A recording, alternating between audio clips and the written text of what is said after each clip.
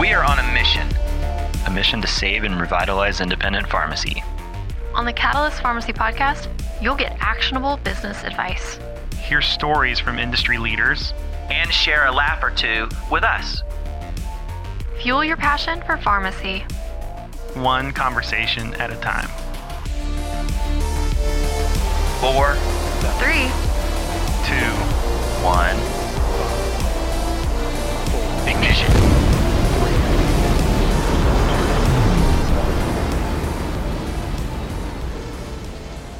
Welcome to Catalyst Pharmacy Podcast. I'm your host today, Marsha Bivens, Director of Marketing for PioneerRx, and today I am joined by my co-host, Josh Howland. Hi, I'm Josh Howland, Senior Vice President of Clinical Strategy and Development at PioneerRx. Our guest today is Ann Pace, co-owner of Kavanaugh Pharmacy in Little Rock, Arkansas. So I've met you before. I don't know if you met me, if you remember. The thing that kind of stands out the most is April 2015. I think there was a store there that was our 1500th location. And we came up there and we went out to dinner with all of you guys and the store. And it was a big, I will never forget that steakhouse though, because they came by and they go, pick your weapon. And it was like a box of like multiple different steak knives. Yes, I don't think I've been back since. We don't go there often. I'm Josh. Yeah. I've heard a lot about you through conversations with Scott, but and I've Josh, never met you. Sorry, and Jeff, and Mark. Yeah. So, hi. Well, so nice to meet you officially. I've heard all good things, so that's always a win. Well, I asked Scott what to expect, and he said it should be fine. He didn't really give me anything to go on. So it's easy conversation. So we started this podcast kind of to take place of trade shows where we would have these conversations on the trade show floor, or where Jeff and I would come and visit, where even Josh might come and visit your pharmacy and see what you're doing and what we need to enhance things on, or that kind of thing. And so it's these conversations that we really missed out on and lost during the pandemic. And so we started doing a podcast. And so it's easy breezy, just differences where we have headphones, microphone, and there's cameras now. Yeah. And it just became really fun to share these conversations because it adds more people to it, and they feel like they're a part of it, and they go, oh yeah, I didn't think about that. I need to connect. I need to follow her. I need to follow this person. And so there is a little bit of, we humanize you and ask you questions about your family and your husband, which everybody has seen his episode, and we'll kind of reference that a little. But it's going to be a lot of really what you're doing in your business and how you've grown. And embarrassing stories about Scott are always welcome. Perfect. That is always easy to do. So I'm gonna apologize first off. You got the B team here today. Oh. Because usually, like, I'm with Jeff, and he takes up 80% of the air, and he's with Mark. Yeah, I actually, Mark and I were talking about that yesterday when we were walking out, and I was like, it's gonna be weird because normally, like, I'm your prototypical pharmacist, right? Like, I listen and I'll throw in some stuff here and there, and I'm a purveyor of random facts. That's my specialty. Facts, like the beavers. Yeah. But like Mark's usually like the vivacious sales guy, so he's gonna he's throw out all kinds of stuff. Up here. And Jeff could talk in a brick wall into responding. So yeah. Right. Well, we'll see how this goes. I have to do most of the talk. Okay, so now it's even more pressure that I have to be like. Unless you want to talk about random facts, then we can. He's your guy. No, I'm not that. That's Scott. I'm not the random fact person. All right. I know a couple of small random facts. So, but I got nothing. What's the one random fact you have? I don't. Nothing. Have any. Okay. I wasn't prepared. No, don't ask me that. Fair enough. So let's start off. Your husband is Scott Pace, who we've had on the podcast before, and we interviewed as a leader in the past when we were doing in-person interviews like that. So talk to me about your pharmacy and your partnership. Yeah. So can we reframe that and be like, Scott Pace is your husband and you're the star of the show? Yes. Right. No, I prefer that. And actually in the pharmacy, it's usually Scott is my husband and it's not the other way around. So I prefer that in the store. That's because everyone usually goes, they say, or friends or whatever, they're like, oh, well, Scott works there too. And I'm like, no, Scott doesn't work there. It is my pharmacy that he usually helps out on the back end. But yes, so we bought the pharmacy about 8.5 about almost 9 years ago. And to be completely honest, I had zero desire to ever own a pharmacy. That was not what I was going for. That was always Scott's dream. But it wasn't really what I was wanting to do. And so this pharmacy came about. I was teaching at the College of Pharmacy at UAMS at the time, enjoyed my job, loved my job. We had 2 small kids. And he just one day called me out of the blue and was like, hey, let's buy a pharmacy. And I was like, okay.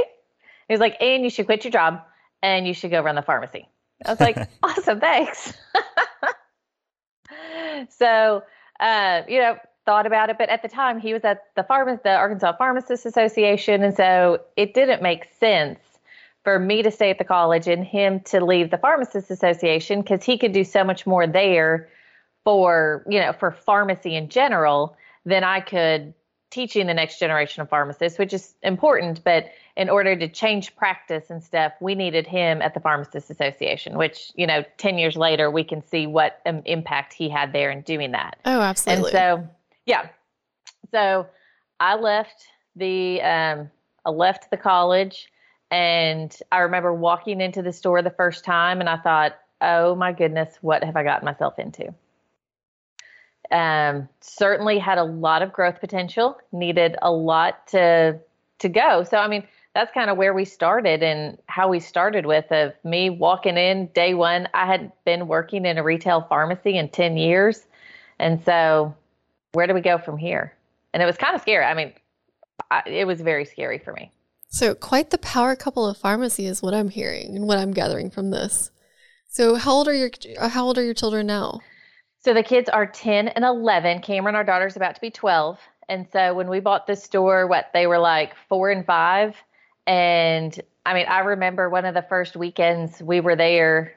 I think that when we completely remodeled the front end of the store and moved the shelves all around, the kids were there for basically until 7 o'clock Saturday night, all day Saturday, and then all day Sunday. And we had little some sort of ride-on cars around. But they were just riding around the store. And I mean, I'm probably eating candy. I don't even know. I'm playing in dirt. So is that, we see kind of twofold of different types of people where they own a pharmacy and they fully expect that their children will be pharmacists and take it over at some point. And the other side of that where you're like, there's no chance that's happening. Do you think either of your kids are going to be a pharmacist? I think it's a little young to tell. I don't know. I mean, we can always go back in a decade and see where Cameron's at. She'll be in college in 10 years. Well, done with undergrad. She's the helper. So when we had, a year and a half ago when the COVID vaccine came out and we opened our vaccination center, Cameron was there literally every day she could be. And she was helping out. She was the one who wanted to help in any way possible. She had her babysitter drop her off at the vaccine center after school so she could help for a couple hours. So if either of them, I could see Cameron possibly one day, owning the pharmacy. Or going into nursing. Yes. At this point, Carter's going to be a professional football player, according to him. So yeah, my 4-year-old told me yesterday she was either going to be a doctor or a giraffe, and I'm hoping for a giraffe. Yeah. Well, I don't think professional football players going to go, but can't crush his dreams right now. Yeah. Yeah, it's good to have goals. So giraffe, encourage the giraffe. Yeah, I think giraffe. That's right. I wanted to be a bus driver when I was little. I wanted to open that door, and so. But they actually let me do that when I was in high school. And so, I met my goals. So I had to move on. The Forrest Gump movie. You reached your life dream at 17. The door. The Forrest Gump movie. The bus driver that always opened the door. Yeah. And yeah. I thought that was cool to open that door. And so I thought, turns out now I own a pharmacy. Bus driver at a pharmacy. I mean, to be fair, I would like to drive a bus. I don't want to drive one for a living. I just want to drive a bus. I don't want to drive it with kids in it either because I would just worry too much about driving a big bus with screaming kids. I mean, and this is going to end up into the random zone, but you ever the yellow buses haven't changed in, I don't know, they're probably the exact same 50 years before I was riding on them, but they had no seat belts. Right. I think they have seatbelts now. I don't know. But like when I was in school, they didn't have seatbelts. And so we'd always fight to see who could sit over the wheels and bounce the most. Yeah. And like that seems massively unsafe. But my son rides the bus home. I guess I should ask him if they're seatbelts. I haven't even quite thought about that. Well, now you will. Mom of the year. There we go. They make it home every day. I'm the one over here that goes, we've had enough hover parents that there's probably seatbelts in the bus now. So I'm thinking some other parent jumped in and took care of it. I don't have to think about it. Yeah, I like that. Someone else has hopefully taken care of that. That's my... I'm thinking that the budget for schools is not, and there's probably not a seatbelt on that bus except for the driver. Yeah, but you get enough hover moms and Karens that kind of like band together and get the school district to spend money on stuff like that. And also, Cohen, if there's a seatbelt, he's not putting it on. Oh yeah, not a chance. And he's probably crawling under the seat to get to his friend that he wants to be near. So no, mine would worry that Scott would know that they didn't have a seatbelt on, and he would come and find them on the bus and make them put it on. There's always a good, healthy fear. Yes. That's the best way to parent teenagers, and especially boys. I'm not ready for that. So, in terms of you teaching, what do you teach? Yep. So I kind of coordinated the community fourth year rotations that the fourth year students had, and then I taught just kind of anything community pharmacy related. I coordinated the pharmacy management class for a while. I taught the over the counter, self-care class. Taught the vaccinations and, helped with counseling. So anything that was community related. It was always frustrating to me because to students, those are oftentimes the least important to them. And the therapeutics, that is all they focus on. But I think most of them realize once they get out of school that they should have paid a lot more attention in that, especially the self-care class. Because how many times a day I get asked questions about what should I use, what should I do for this over the counter, and it's not that therapeutic stuff. Right. Yeah, it's I was, when you're listing off that thing, your list of things you taught, I was like, well, I guess none of those are relevant to what you do every day now. Right. Yeah. Nothing. Not one of those is community pharmacy related. Yeah. And it's so frustrating to try to get students to understand that there's more to it than the therapeutics prescription part, like that over the counter. I think I make a bigger difference in my patients' lives by being, competent in that, because the amount of stuff that I have either saved people doctor visits because it doesn't need it, or saved them long-term things because I sent them to the doctor, and being able to triage that, I think sets us apart from most other pharmacies, and especially chain pharmacies and things, because we take the time to do that. Right. I mean, even so, it's admittedly been a while since I've counted by fives and dispensed any drugs, but right out of school, I worked for Walgreens. And one of the things I was like, oh crap, I should have paid a lot more attention to was the OTC section, because that, like, every 5 minutes I would get somebody coming in up to the council window and saying, what do I need to do about X? I'm like, oh, I don't know. I learned more, and I worked in an area, it's an area called Highland Village, but it was like this really kind of suburban, affluent neighborhood where we used to joke that the uniform was like a Yukon and a Prada purse, right? Mm-hmm. And I don't, like, in that first, maybe, because, we graduate in May, so you get the summer and then you get first part of school. So by September, I was a full-on expert at head lice. And that was something that you didn't spend a lot of time. You learned how to treat it, but you didn't learn how to respond when somebody would walk up to your counter, drop a baggie full of hair, and say, "What's this?" Right? And so that's disgusting. Yeah, I got good with Lysol too. That's just minimal. I mean, the amount of times people have just like taken off part of their, like, what do I do about this? And I'm like, oh my goodness gracious. Yeah. I've dressed some man's wound for like 5 days because he couldn't do it and had fallen in, old skin, picked ticks off of people's bodies. Oh yeah. You're a better human than me. I was like, don't ever come to my pharmacy again with a bag full of head lice. My favorite is this past year, somebody had gone to the hospital and they were leaving. They'd gone to the emergency room and they called. And they're like, well, the ER forgot to take out my IV. I was like, what? I'm sorry, what? And they're like, well, I just called and they said you could do it. And I'm like, I don't take out IV ports. Like, that's not what we learned. Did they? Turns out it did. Did they leave the hospital involuntarily? Yep. I mean, no, they just forgot to take out that port, and they called the ER and they said, "Oh no, the pharmacy can do it." I would not have left the hospital. Like, yeah, y'all gave me checkout papers, but who was going to deal with this thing right here in my hand? I don't know, man. By the time you're getting discharged from the pharmacy, when they let you go, or the hospital, when they're like, you can go, you go. Yeah, I think they were just ready to be done. So they came in and I was like, well, watched enough medical drama shows. I guess I can probably figure this one out. Did you just go lawnmower with a cotton gauze? I just put some pressure and pulled it out. Huh. It worked. I assume it worked. I like that mentality. I've watched Grey's Anatomy like 100 times. I've totally got this. It was kind of that. I was like, is there a YouTube video on this? That was actually one of... So was there? No, I didn't have time for that. They were in the pharmacy. Yeah, I bet that would be kind of concerning. Hang on, before I do this, let me watch a YouTube video. Yeah.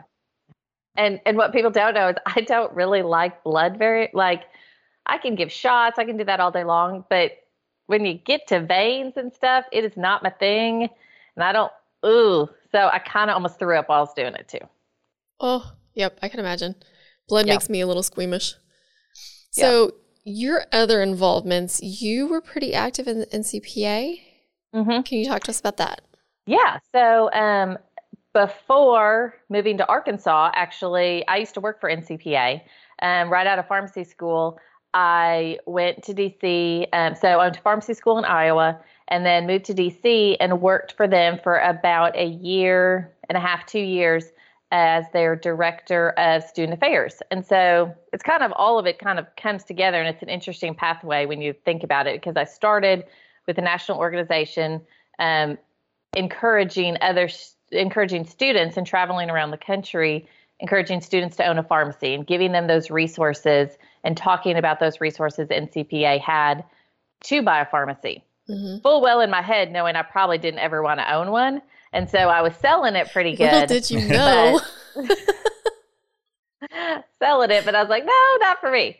And then moved to Arkansas because Scott and I had met and we were going to get married. And so I moved to Arkansas and still was involved with NCPA here as the chapter advisor for the student chapter here. And so that kind of just seemed to fit naturally. And I certainly enjoyed that very much, being involved with NCPA doing that. And so, I mean, still trying to, I still stay involved with them, go to the meetings and things like that. And so it's always been part of my pharmacy career, being involved with that organization. So if you worked out at the DC office, then you worked with Lois. Oh, yes. Do you know when her birthday actually is? No. No? So what's your favorite Lois story? This is the new thing I'm asking, because everybody who's been involved in NCPA loves and misses Lois. Oh, she was amazing. I mean, she is an amazing person. And I don't know that there's one. She's a fireball. Oh, yes. I mean, and she's just, I wouldn't cross her because, good Lord, I don't even know. But she always, I just loved it because she would just always have these different things going, and just randomly, like one day, and she'd be like, oh, hey, I've got tickets to the Kennedy Center for this. Let's go. And I'm like, oh, it's 4:00. Okay, let's go.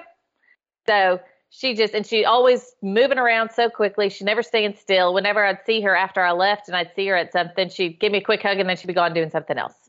So I said this on a previous podcast, actually, with Doug. When Lois finally officially did retire, and she goes, this is officially my last one, I'm not going to be back. She left me with a little parting gift story. And she said, oh, I love it because we had a new girl start last week before our annual event. And I told her it was my birthday, so she'd take me out to lunch. And she goes, that's what I do to all the new people. I tell them it's my birthday. And I was like, Doug, does anybody actually know when her birthday is? So apparently she would always hit new people with, it's my birthday. She never did that to me. Oh, she started that lucky. scam after you then? Probably. Maybe. I don't know. No, I think she did that on Scott. Maybe she just liked me more than everybody else, and she didn't give me it's my birthday, buy me lunch kind of thing. Huh. No, you got to go to Kennedy Center for concerts. Yes. Oh, different things. Yeah, she loved it. She's amazing. Yeah, that's so funny.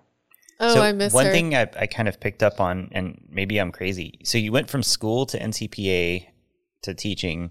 So the first time you actually worked regularly in a community pharmacy was after you bought one? No, I missed a step there. Okay. So Yeah. I was like, that's worked- ballsy. So I worked in an independent pharmacy here in Little Rock, Dawn's Pharmacy, for a year when I moved here before I started teaching. Gotcha. Okay. I had about a year of working. No, it was still, but it had been. Yeah, it's still pretty. I would not be comfortable going into a community pharmacy and dispensing regularly today. There would be some upskilling needed. No, Retraining. I was a little bit terrified, but I guess fake it till you make it sometimes, and just put a smile and trust that I'm relatively competent in it. And luckily, the store we bought was pretty slow, and the owner was there for a month after we purchased it. So it was a lot of, introducing, talking, getting to know people, and it wasn't a high stress environment to get started. So I quickly was comfortable with it, and then making it our own. And so now it's certainly a different store completely. Yeah, So was slow is the key word there. Was. Was. Yes. So lived in DC. What moved y'all back to Arkansas? So it's all very just complicated a little bit. So when I actually started working for NCPA before I graduated pharmacy school, because the person who was leaving the student affairs job was actually one of Scott's best friends, Tom Murray. And so I knew I was interested in this. So they actually hired me on in my final year of pharmacy school to be the student affairs person. And there was another person at the office that kind of helped. But I took my 2 off months that last year of school to go to DC and work. Plus I telecommuted for that whole 4th year. So in April of my graduation year, I moved to DC. Scott had actually just accepted a job in Little Rock back home, kind of come home because his dad was sick at the time, wanted to get home closer to family. Mm-hmm. So he moved to DC, or he moved to Little Rock. I moved to DC, and then I think we started dating actually after that too. And so we long distance dated for 9 months or so, and then it was a decision: are we going to live in DC or are we going to live in Arkansas? And so we decided Arkansas would be a good place to raise a family, all that. And so moved to Arkansas. Nice. So let's talk about the pandemic, because you've done some pretty amazing things during the pandemic. So let's talk about how it changed your pharmacy. So you started doing a vaccine clinic, and your daughter jumped up and started being a super helper there. So what all has the pandemic changed for you and your business? Oh, it has. I mean, had you asked 5 years ago where I'd be today, it's not really what I would have expected.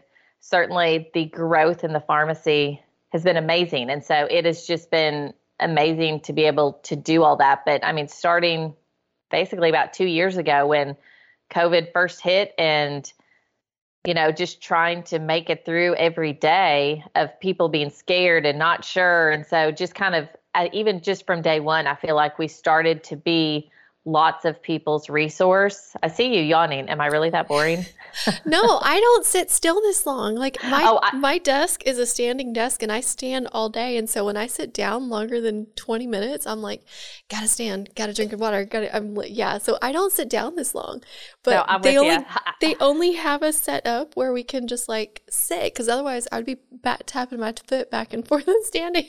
So no, not you. I feel like it's the I chair. never sit down. So I'm just like, I don't know what to do. No, so fun. No, I like the call out and shaming though. It's a welcome thing around here. Oh, I'm sorry. No, it's absolutely welcome. It is absolutely. The last podcast I did with him. If you do something stupid, you will get called out for it here. Last podcast I did with him, he called me sexist. So you did say something sexist. So mildly, not true, not so true in your house, but. I mean, mildly is still there, right? Like, you can't be mildly racist. You either are or aren't. I didn't say racist. No, it was sexist. It's the same thing. Okay, so back to the pandemic. No, so we started just, getting packets of vitamin C and vitamin D, having all that stuff for everybody. And then we got the COVID testing. And so it started that. And it was just basically, what in the crap are we going to do? And we get this. And of course, Scott had found it, ordered it. And so I think we were maybe the first, or if not the first, but one of the first community pharmacies in the country to have access to quick, antigen testing, started doing it, and it just exploded. And the first day was, I think it was pouring rain the first day, where I had a pharmacy student running outside with an umbrella covering me and her bare feet. And it was just like, all right, here we go. Let's figure this out. So I'm going to potentially insult Arkansas, but why was your student running out in bare feet? Right. Because it was pouring rain. And rather than get her shoes soaking wet for the day. Totally makes sense. Right. I would do the same thing. It made sense to take off shoes. Yeah. Come in, dry your feet off, and then put your warm, dry socks and shoes back on. Totally makes sense. Exactly. All right. Yeah. Fair. Yeah. So you can try. We don't run around barefoot and pregnant here. We just run around with COVID tests and no shoes on. And now we have 2 pairs of rain boots and raincoats. We've got all of our gear now, just in case it rains. So it was, I feel like since then, it has just been a tornado of what's next? What's next? It just keep going and going. And we haven't really stopped to breathe. And because then it was COVID testing, and then, the vaccine is coming out. And Scott had the foresight in September or August, before the vaccine came out, to buy a ultra cold deep freezer with just the, maybe. Yeah. Mm-hmm. I was like, you want to spend $5,000 for what? You can make really cold popsicles now. Well, we thought Dippin' Dots, if, ice cream of the future, for the last 20 years, ice cream of the future. Yeah. That's actually the ice cream I prefer. Strangely delicious. Yeah. I don't think I've ever had Dippin' Dots. Huh. So we'll have to get you some Dippin' Dots. Yeah. Go to a mall from Middle America in 1980. Dippin' Dots everywhere. I think they still have them at our mall, but it always just weirds me out to have, I don't understand what it is, little pellets of ice cream?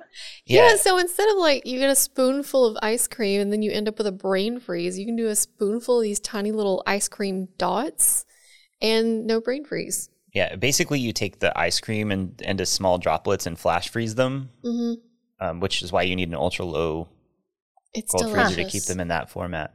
But for some reason, eating ice creams in pellet form is excellent. Yeah, it's very enjoyable. Highly recommended. Okay. Well, I may have to go to the mall. So funny story too. So we got this ultra cold and we didn't know, what we stuck some candy in it the first day to see how, I think I stuck a bottle of wine in it just to see. And then I was worried that the glass would shatter. So I took that out pretty quick. Oh no, you just take the cork out. And ice cream slushies, the best. But you got to put it in a Ziploc bag, and then there's the stuff you mix it with, and then you have an ice cream slushie, which is great pull time. Huh. Okay, good to know. So once we're not storing vaccine, we'll have so many things to do with this random deep freezer that we have now. Frozen Reese cups are the best too.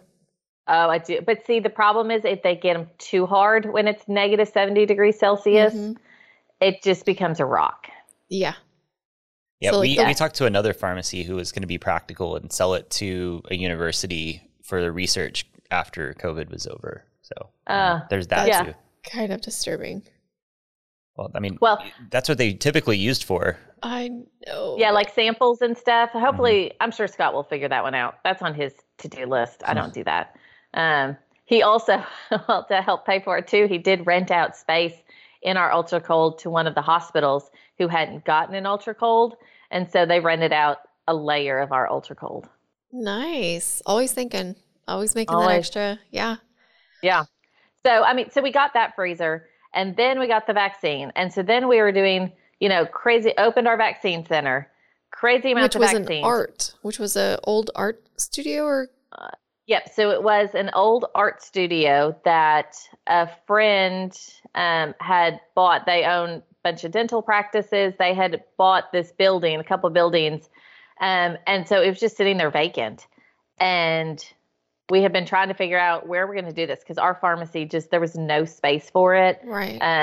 Our parking is not ideal. Mm-hmm. And so how are we going to do it? And so Scott just called him one day and was like, hey, could we rent it out? And it just worked amazing. Perfect. Did they still have art up or was it just empty gallery? It was just empty. That'd been kind of cool. Get some vaccines, get to look at art. And we talked about some culture. Probably like a few months in, we talked about we should have had, or when we started the kids or something, we should have had like kids have like art pages and stuff that people could put up things or, adults could write things or bring pictures or something so we could kind of have a display of everybody that we helped. We didn't quite, it was just really make it through the day at that point, not how can we be creative. So now that vaccines are kind of, I guess, ebbing at the moment until the fourth one comes out again, or I guess it's out, but not as, it's still kind of older or immunocompromised for now. We'll see if it goes wide again. But how are you guys changing your workflow to adapt to constant stream of vaccines, but not the deluge of vaccines that we got with COVID? Yeah. And it's interesting. So since last week, when the FDA approved the fourth vaccine, the second booster for people over 50, we started picking back up again. I mean, we did 150 vaccines on Friday in the pharmacy. And Thursday, I think the same. So, but it's certainly a roller coaster of up and down. And so how do we then manage our staff and for having some of that, but then also our pharmacy has gotten busier just in a lot of people are, okay, so, you've done my vaccines. You did a great job and we trust you. So now we're going to transfer our prescriptions to you. And so usually I have pharmacy students. I always take a student on rotation from UAMS College of Pharmacy. And I really utilize them a lot to be able to do the vaccines and kind of help just manage that. So we had one start on April 1st and of course, booster shots doing all these. And so basically he walked in, I was like, okay, here's all the vaccine stuff. You stand here, go. He was waiting for somebody to yell April Fools, I bet. I know. Not kidding. And I have another pharmacist, Corey, who she had always worked part-time for me before COVID. And then once COVID hit, she just started working full-time. And so she's kind of, it's awesome. And she's been able to also just kind of, we can kind of like work more this week, less that. She's super flexible. And so that has been invaluable to us to have her to be able to kind of change her, hours and stuff based on our needs. So have you taken advantage of the Jardiance or the other programs that we've put out there? We started rolling out some pharma-sponsored programs where if you dispense, right now Rybelsus is the one that's running. So when you dispense a new prescription for Rybelsus, it pops up at point of sale, asks you to answer a couple of questions and go over a one-page clinical document with patients. That's what Marsha was referring to. Got it. No, and honestly, we've just been so just bogged down with all the COVID stuff that all that other stuff. I'm kind of in the last 2 months, I've just been like, okay, I need to start thinking about that again. And for sure, how, I hate to say it, but it's completely honest. And I think it's probably kind of taken over. Yeah, it has taken over. So, and I think most pharmacies are probably in the same situation. It's like, okay, now I can take a breath. What have I missed in the last year? I mean, we spent basically a whole weekend cleaning our inventory and doing a good solid inventory because that had become a disaster in the last 2 years. And we hadn't gotten our perpetual inventory. We got that cleaned up, ordering set up. I mean, there are a lot of things that we just haven't had time to do because there's only 24 hours in a day. And at the point, what was the most important, for the last 2 years was doing those COVID tests and getting COVID shots. Well, you should definitely look into the program because, I mean, Josh has been working with a couple of companies, and it's definitely a way to get you guys paid. Yeah. And help y'all make more money and grow your business. So yeah, and the interesting thing about that, and it kind of ties into part of what pharmacies, especially pharmacies like yours that were successful in COVID and providing those vaccines, you've built this engine of credibility now, right? Like you've helped literally hundreds of people a day through, whether it was, they're scared or they're being forced to do it or whatever the reason, you guys were kind of that consistent factor. And these programs that we're rolling out are really built to kind of enhance persistence and adherence. And they're pretty minimal. And it's one of those wild, like, things that, we all learned in pharmacy school and you taught in pharmacy school, that if your pharmacist counsels your patient and teaches them how to use their medication appropriately and safely, surprise, surprise, they take it better, they take it longer, and they fill more prescriptions. It's one of those, no kidding comments, but it's a really simple way to do that. And, proving out that all this time that pharmacists have been saying we want to get paid for providing services, COVID and programs like that, when you show that they're successful, we can do more and more and more of them. And so, that's the impetus behind that, of getting more people excited about doing it instead of just saying, hey, I want to get paid for services, or complaining about DIR fees. Well, let's prove why we need to do those things first. Mm-hmm. Absolutely. Yeah. And I would say I'm hoping Scott or I are going to be able to attend Connect in June, because I know there's a lot of stuff that we've missed out on in just trying to survive. And so I'm excited now. And one thing COVID has been able to do for us we're a smaller store in grand scheme of, pharmacies, mm-hmm. but we've certainly grown and we're hoping to continue to grow. And so I've been able to hire a fourth year student that's graduating to help work part-time at our store. So then hopefully that's going to give me more time to figure out, get reconnected on the business end mm-hmm. of the pharmacy, because that's always been, I think that's been a great way for us to manage our store and for our relationship for Scott and I, because he's very much on the business end, the technology end of the pharmacy. And I'm the everyday, people person at the pharmacy, and I'm the one interacting. And so, but I feel like I've kind of probably missed a lot of that, of, what Pioneer has to offer, what a lot of mm-hmm. things, the different programs. We've made sure to keep up with our MTMs and our, CMRs through outcomes, since that has an effect on reimbursement and things. So we're making sure that those are always getting done. But all the other things, I've just been tired, right? And it's like, you can only do so much in your brain. Yeah. And that's the hard part, right? You've done all this work, and you've basically given up a year of your life to do this one thing. And now you want to take a breath and back off, but you've also built this credibility with public health that pharmacies never had before. Right now, all the public health people are asking, how can we leverage pharmacy to do more immunizations, adult, measuring social determinants of health, all these things now that people are like, oh, pharmacy can do that. And it's real easy to say, all right, well, let's take a breath. We're not going to do anything but fill prescriptions for a couple of months.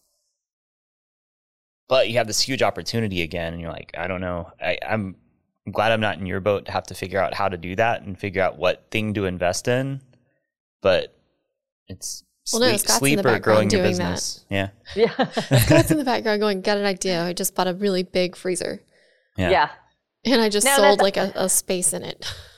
And I think that's why it's worked well for us so far. And, not everyone has that, but and some days it's exhausting because it literally never stops. And when I come home from the store, we've got games, we've got, I'm trying to manage the kids and the household too, and where everyone needs to be and who's mm-hmm. driving where. And then making dinner, cleaning up, getting kids to bed, getting homework done. And then it's like 9:30 and I sit down, and then he starts talking about, oh, well, here's my next idea. And some days I literally just go, shut up. I'm leaving. I can't do it anymore. But he's just always thinking, always coming up with a new idea, which can be exhausting doing mm-hmm. that all the time. So independent of what Scott wants to do, what do you want to do next? Well, our plan, right? So we're moving our pharmacy. This has been. That's right. The old bank. Yeah. Yep. So we bought, and this, I mean, it's all just been so amazing how it's all kind of worked out. But we have bought an old bank that is just right around the corner from the pharmacy. And we are hopefully about a month and a half from moving. And so I think they were painting yesterday, installing the elevated platform today. And so, I mean, on a short term, trying to get moved and then just kind of figure out what that is and how we, do our store and how we rework everything and set up a workflow in that pharmacy. So is this like an old bank or is this? Oh, well, it was a bank. It's like a 20-year-old building. It's not like it's a 100-year-old bank. Gotcha. Yeah. But it has a vault, right? It has a vault. So, and we've saved some safety deposit boxes. So I'm going to always know where my passport is now. You should turn like part of the vault into a speakeasy, like enter from the back end. Drugs and alcohol. That's always great to mix. It's not that big. It'd be a COVID super spreader event if we had too many people in there. Then you can give them antivirals afterward. No, I'll do COVID tests. We make more money on COVID tests than antivirals. All right. Test them first, get them COVID, then give them antivirals. Yes. You get 3 for 3. Perfect. And you can sell them an overpriced cocktail. But I mean, the challenge with it is the pharmacy, the bank has a drive-through, and we haven't had a drive-through before. And so just figuring out how that workflow is going to be, I think, our next kind of challenge or just, adventure in doing that. And then what from there, I don't know. And I'm looking forward to possibly utilizing some of my other staff and getting some more staff so I don't have to be the 24/7 person at the pharmacy. Since we bought the store, we bought a struggling store. And so it was always in my head that I had to do all the work. I had to be there all the time because we had to save money and I couldn't afford to pay someone else because I needed to make sure we had all the money coming in so we could, pay our bills. And almost 9 years later, we have, I think, hopefully moved past that a little bit, but I'm just so ingrained that I need to be the one at the store all the time. It's super hard to just let go a little bit. And want to listen to one of Scott's amazing other ideas. I know. And then who knows? Well, he has another one right now. And I'm like, we need to move into this building before we come up with a new. Let's make it a lunch date where I can this is more tolerable and I've got the energy to listen. Right. And get on the same brain wagon as you. Well, there have been times I'm like, okay, we need to have a meeting. And one of our friends, he was like, oh, do you want to hang out? And I was like, no, we have a meeting tonight together. And he went, oh, that doesn't sound good. I was like, no, I have a list of things we need to talk about and make decisions on, and not at 10 o'clock at night go, well, what do you think about this? So I mean, it's time for me to just kind of sit back and go, okay, where do we want to go from here? What is our next, what's our next plan? Where do we want the pharmacy to be in 5 years? And I think we have a lot of great opportunities right now to capitalize, like you said, on the success we've had and kind of the name that we have built for ourselves, that we don't want to squander that and have it pass us by. Nice. So, other than COVID testing, you're also doing flu and strep? Yep. Correct? Okay. Yep. So we do flu, strep, and so last year during the legislative session, Arkansas passed a law allowing pharmacists to be able to write prescriptions after point of care testing for the flu and the strep. They're still working on getting the protocol, the regulations in place for that. But so hopefully next flu season, and I'm assuming we had a late flu season this year and we started seeing a lot of it, but then we'll be able to write prescriptions for Tamiflu for people. And, if someone comes in positive strep test, we'll be able to write those penicillin or amoxicillin prescriptions. And so I think there's, and so making sure that we can capitalize on those, any other point of care testing that we want to do, we have the ability to do that with the machines that we have, the equipment. I'm excited to have a new graduate come out. And we've told her, like, if you have ideas, if you have things you want to do, let's talk about it. I mean, I don't pretend to know what the next great thing is going to be. And so just being in the place that we're able to take advantage of that whenever we figure out what it is. Yeah. One of the things I really like, it's kind of Amina's model of when she gets a resident, she's greedy and she likes to try and keep them. But she doesn't just have, every time you have a resident and hire them as a pharmacist, you have to pay them as a pharmacist. And so her model was, in your residency year, figure out how you're going to build your job. And then if you do that, you can have a job. And that's part of the way she has like 35 pharmacists now. But that's is an interesting idea when they come out of school. Like, what are you interested in? And can you turn it into a revenue stream? If so, you can get more hours. If not, so she can, so she can do Avant and go to Dubai for a month at a time.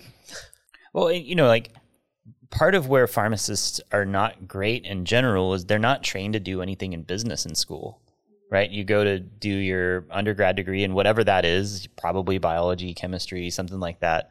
Then you go to pharmacy school and your business class is one afternoon in pharmacy management. School at that point, and that's the life lessons. Right. And I think Dan said that actually. Yeah.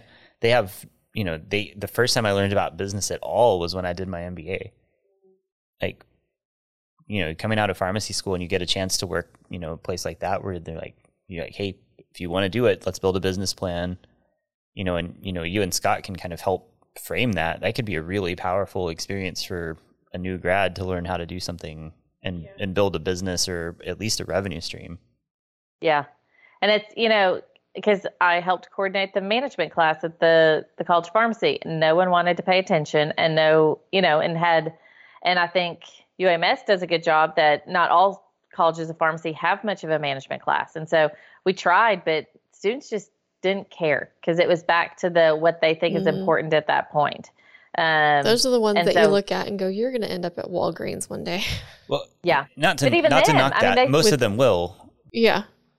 With no lunch break, you have to mix a Snickers bar in your check basket. Well, that's more of a knock against Walgreens than pharmacy schools. But, I went to UT Austin and their whole deal was if you didn't go clinical or hospital, you're wasting your degree. Right. Yep. And so, I took a community pharmacy management class and I'm reasonably sure the professor didn't actually ever work in community pharmacy. He was an old hospital guy. And so it wasn't super practical. It wasn't, read a P&L, let's go through a balance sheet. It was build a mock pharmacy and create a business plan. Yeah. Well, anybody can build a mock pharmacy if you have an unlimited budget, right? Yep. The practicality part that was the piece that was missing. And, that's where NCPA's business competitions do a really nice job. Those kids are way more sophisticated than I was in my fourth year of pharmacy school. Well, and most of them learn it on their own or, from small group stuff, working with their advisors for those business plan competitions, because that is not what they're getting in pharmacy school. And, and I get it because the pharmacy schools can't put much else in the curriculum and what they're being required to teach because they need to get kids passing the NAPLEX. And that's the ultimate. There's no business stuff on the NAPLEX, but I fought that every day. It was, community pharmacy is still important, and 70% of our graduates were going to be going to a community pharmacy, whether you trained them for clinical or not. You have to still train them to be successful, and whether they go work at a chain or an independent. Chains are going to be watching some metrics and making sure that if you're the manager of the store, hopefully you're, making ends meet. And if you're losing money, I don't know if that's still the same right now. I think it's just get your numbers and get your vaccines and, how many can you do in a day? But somebody's watching it. And hopefully most people have some desire to go past just being the, pharmacist. Staff pharmacist, yeah. Yeah, the reality is the people that are watching that at the big chains aren't pharmacists. And that's part of the problem. Yeah. Speaking of somebody who has an MBA, if you're only an MBA and you're looking at cash flow and that kind of stuff, you're going to make a policy like, hey, you have to fill a prescription in 15 minutes or less and do 300 vaccines a day and hurt people. Which is not possible. Right. Well, it'll be interesting to see, though. Have you followed that the nurse recently who was not only lost her license for a medical mistake, but is probably going to go to jail now? Yeah. That should scare the crap out of every single practicing nurse, pharmacist, and doctor who's working in a corporation that has KPIs. Yeah.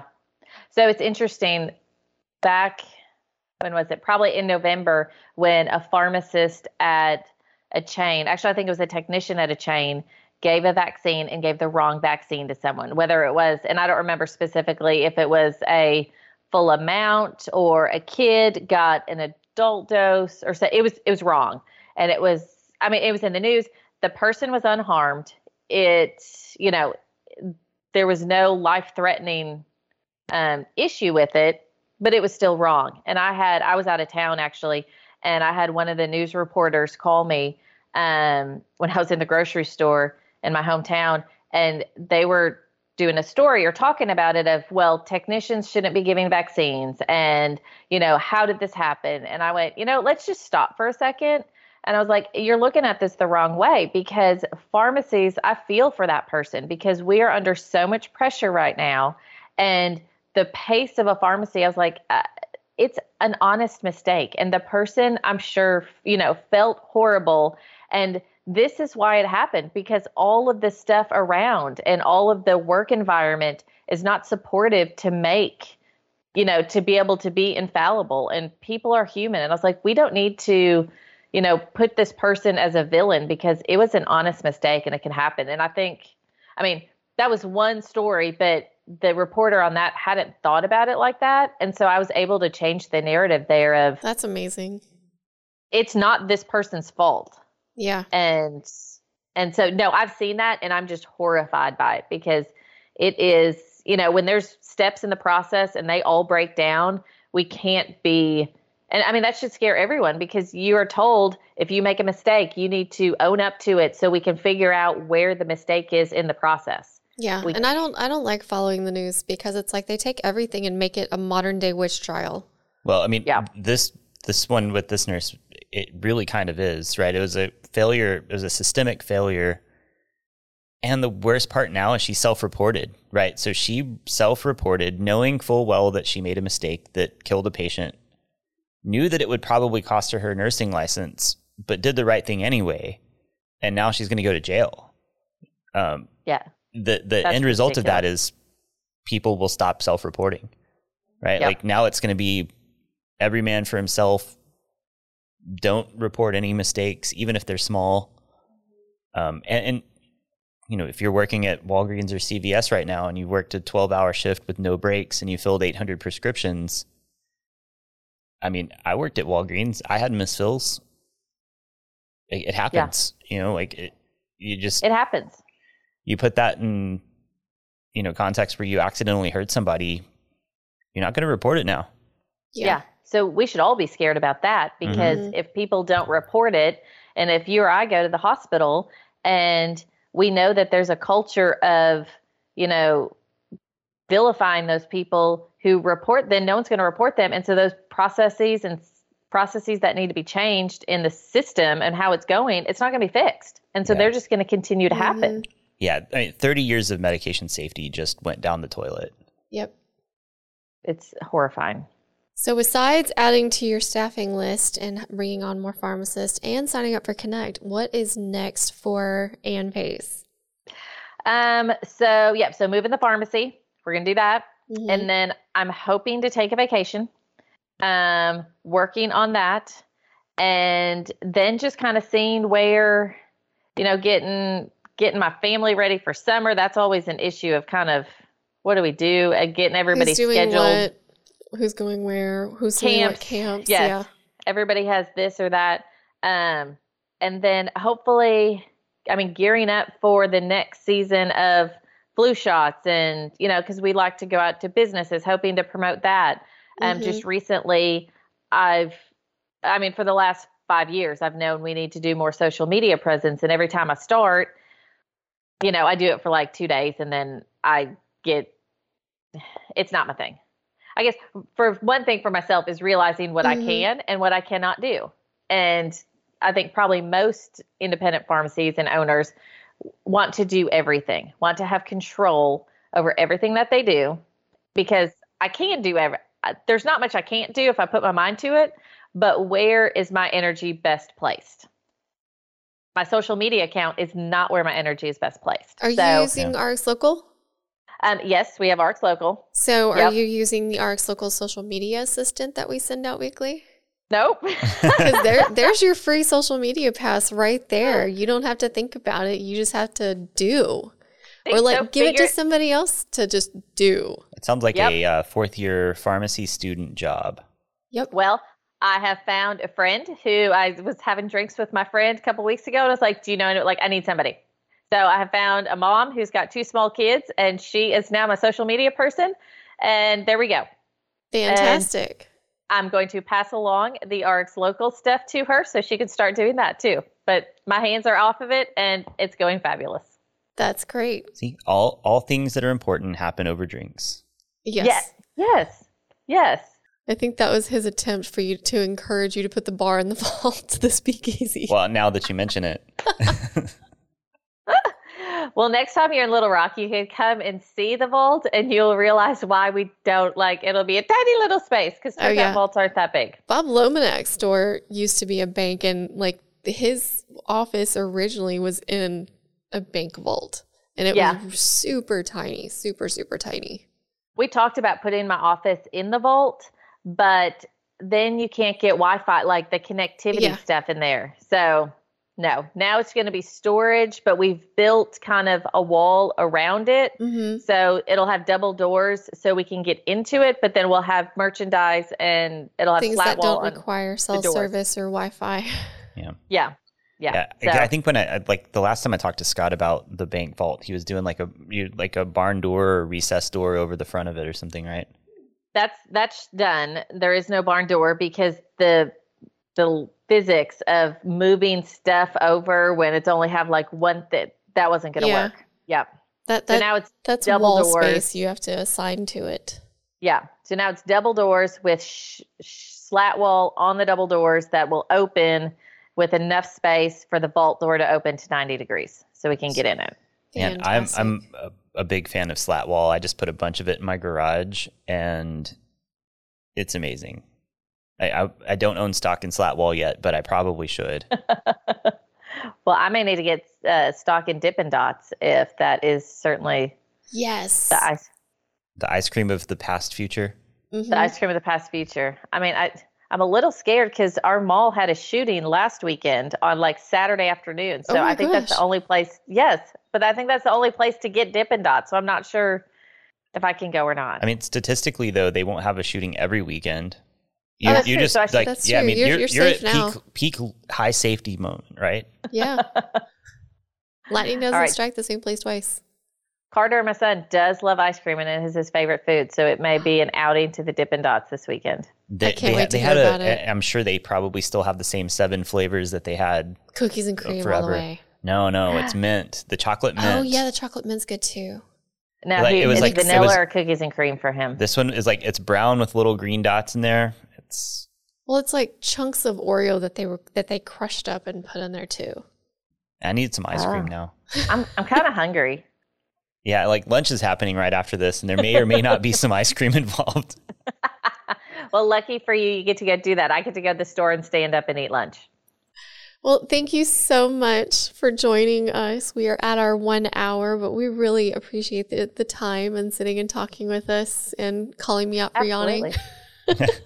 Yeah, we'll have to make a trip to Little Rock. Yes, I'm overdue. And I'm sure Jeff will, because Kyle's living there. Oh, he's in Fayetteville. Oh, that's right. It's not too far away. Yeah. Just a couple hours north. Y'all need to come. I was admittedly shocked at how much I liked Fayetteville. I've both bought a car and visited a friend there, and there was the only place in the only place in the entire country that had a 2018 BMW M3 Black in competition. So I flew to Fayetteville and bought it and drove it back to Dallas. Okay. Notably got a speeding ticket about 25 minutes later. Oh no. We've flown to Dallas. Scott flew to Dallas for I think one of his last cars and drove it home. Yeah. It's a great drive. As to Dallas? If you cut from Fayetteville through Oklahoma into Texas, not amazing. If you cut down through Arkansas into Texas, it's actually quite nice. Okay. But yeah, we were in Dallas last weekend. Nothing nice about break. Oklahoma. I've never been to Oklahoma. You've never been to Oklahoma? Nope. I know, this is good for you. Just keep it that way. This is a funny thing in our house because I've visited like 45 states, but Oklahoma is not on there. And I literally am like 2 hours from it. Yep, same here. Never been. And it's really? like 2 hours north of us. And then 3 hours north. Nope, never been. Yeah. It's more like 45 minutes north. I guess there was a customer that was 3 hours north in Oklahoma that Jeff was talking about. We were going to drive to go see. Yeah, I mean, you can be in Oklahoma in 3 hours, but from where we're at in Dallas, they're like an hour. But I said one weekend we were just going to go to Oklahoma, and everyone kind of looked at me funny. Yeah, there's no reason to do that. Aside from nothing. Aside from, my college rivalry with OU, there's no reason to go to Oklahoma. I just thought we might drive over the border, walk around for 10 minutes, and then come back so I could say I had been. That's a reason. All you need. Yeah. Aren't there Indian? I think there's Indian casinos. There are. Yes. I don't like to gamble, but that would be a thing people might want to do. Yeah, but don't they mostly go to Shreveport because there's the riverboats? No. WinStar or whatever the one that's directly north of us in Dallas, I think it's WinStar, is like the biggest casino in the country, like single casino. It's huge. Now we have a reason. Yeah. Okay. I don't really gamble either. So yeah, I'm not a gambler, but okay. Well, go to Oklahoma, enjoy WinStar, and then say you've been, cross it off the list and never go back. Perfect. I'll do that next weekend. Thank you for joining us. We're going to let you go get your lunch and get back to your store. All right. Thanks, guys. Thanks. Thanks, Ann. Okay. Bye-bye. Bye. Thank you for watching the Catalyst Pharmacy Podcast. If you enjoyed today's episode, please like, subscribe, and follow us wherever you get your podcast. Give us a 5-star rating on Apple Podcasts to help us reach more pharmacy professionals like you.